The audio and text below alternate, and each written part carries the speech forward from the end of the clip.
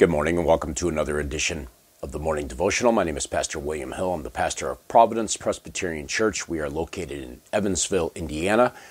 We are a congregation of the Presbyterian Church in America. Today is Tuesday, January 10th, 2023. This is edition number 2 of season 8 as we now are working our way through the Westminster Confession of Faith. This morning we continue in paragraph 1 of chapter 1 on the Holy Scripture, but let's pray first and then we'll complete this paragraph, Lord willing, in this devotional. Let's pray. Father, as we now come to your word and we come to these matters that are so vitally important to us, matters pertaining to your word, to the Holy Scriptures, to the bread of life, to that which feeds us and nourishes us, strengthens us for the journey that is before us. We pray that we would have understanding into your word, that you would give us the grace that we need. We pray that your Spirit would teach us and that we would examine these things in light of your word. We ask that you'd forgive us for our sins and our transgressions, and you would be gracious to us. Even now we pray for Christ's sake. Amen. Well, in the Monday edition, yesterday, we considered the matter related to general and special revelation. We talked about how general revelation does display the glory of God. It preaches, it proclaims his presence, it proclaims his existence into the world, and it prangs the consciences of men made in his image that they know that there is a God who has made all things. We talked about special revelation, and now we're going to look more seriously at this question of special revelation as it is related to the opening paragraph of the standards. And there, jumping right into the middle of paragraph 1, we read, "Therefore it pleased the Lord at sundry times and in divers manners to reveal himself and to declare that his will unto his church. And afterwards, for the better preserving and propagating of the truth, and for the more sure establishment and comfort of the church against the corruption of the flesh, the malice of Satan, and of the world, to commit the same wholly unto writing, which maketh the Holy Scripture to be most necessary, those former ways of God's revealing his will unto his people being now ceased." Now, those former ways were matters related to dreams, related to direct revelation of God to the people. And now we have given to us in the 66 canonical books that we know as the Bible, the Holy Scriptures, we have the mind of God communicated. That is to say that we have everything necessary that we might live a godly life. In faith and practice, we have all that is needful given to us by God, written down and given to us. Now, there are some things notes from this concluding section of this paragraph. We note first that it pleased the Lord to do this.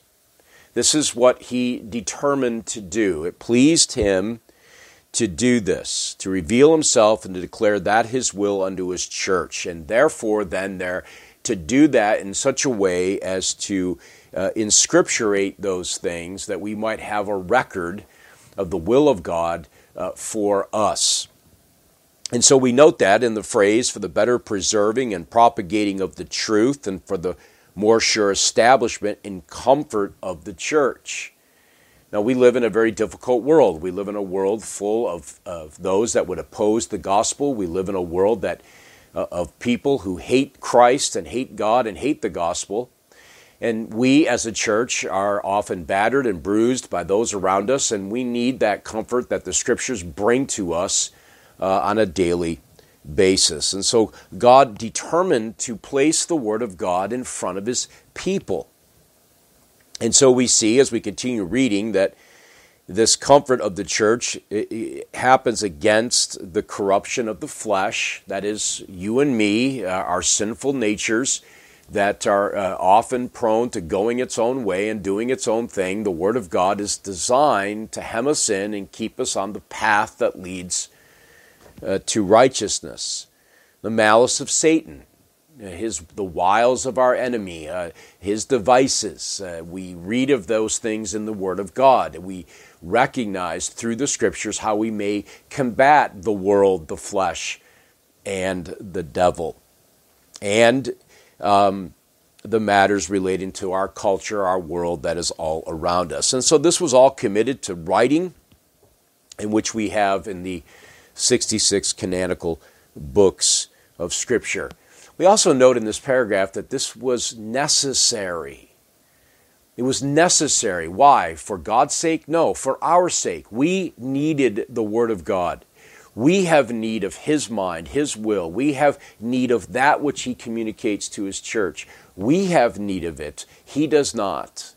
And so He gives this to us as an act of grace. It's a kindness of God to give us the Word of God that we might learn and understand His will in all things. And so it's vitally important that we consider some of the aspects related to the Scriptures themselves. In Matthew chapter 4, when Jesus was led into the wilderness by the Holy Spirit to be tempted of Satan, he says as much when Satan comes to him, "If you are the Son of God, command these stones to become loaves of bread." But he answered, "It is written, man shall not live by bread alone, but by every word that comes from the mouth of God." Now we have that word given to us in the Holy Scriptures, written down for us, penned for us. Now it's interesting, the comparison that the Savior makes here when he talks about the bread, that man shall not live by bread alone. He's talking about food. He's talking about the sustenance. He's talking about the things that are necessary for the body to live. But he compares that, he parallels that also with this every word that comes from the mouth of God. Put a different way, if you fail to eat, if you refuse to eat real food, you will die. It's as simple as that. But the same truth is applied to the Scriptures. If you fail to read them, if you fail to take advantage of them as this act of God's grace, this that was so necessary for the good of the church and the good of God's people, you will shrivel up and die spiritually. And so you need the Scriptures. Long ago, we read in Hebrews chapter 1 that long ago and in many ways and in many times God spoke to our fathers by the prophets, but in these last days He has spoken to us by His Son. And we have the words of His Son. We have the words of the Spirit of God, the triune God, given to us in the Scriptures. We also note Paul's admonition in 2 Timothy chapter 3 that all Scripture is breathed out by God. That is to say, it's given by inspiration of God. We'll cover that in a later edition, exactly what all that means.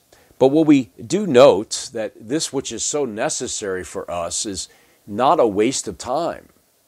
To sit and read the Word of God every day, to meditate upon the Scriptures. This book of the law shall not depart from your mouth, but you shall meditate on it day and night. These activities, these spiritual disciplines that God has given to the church, the means, they're not a waste of time. Paul says it's profitable. Financial term, we know what a profit looks like. Everybody in business seeks a profit. They want more money. They want to make more money than they spend.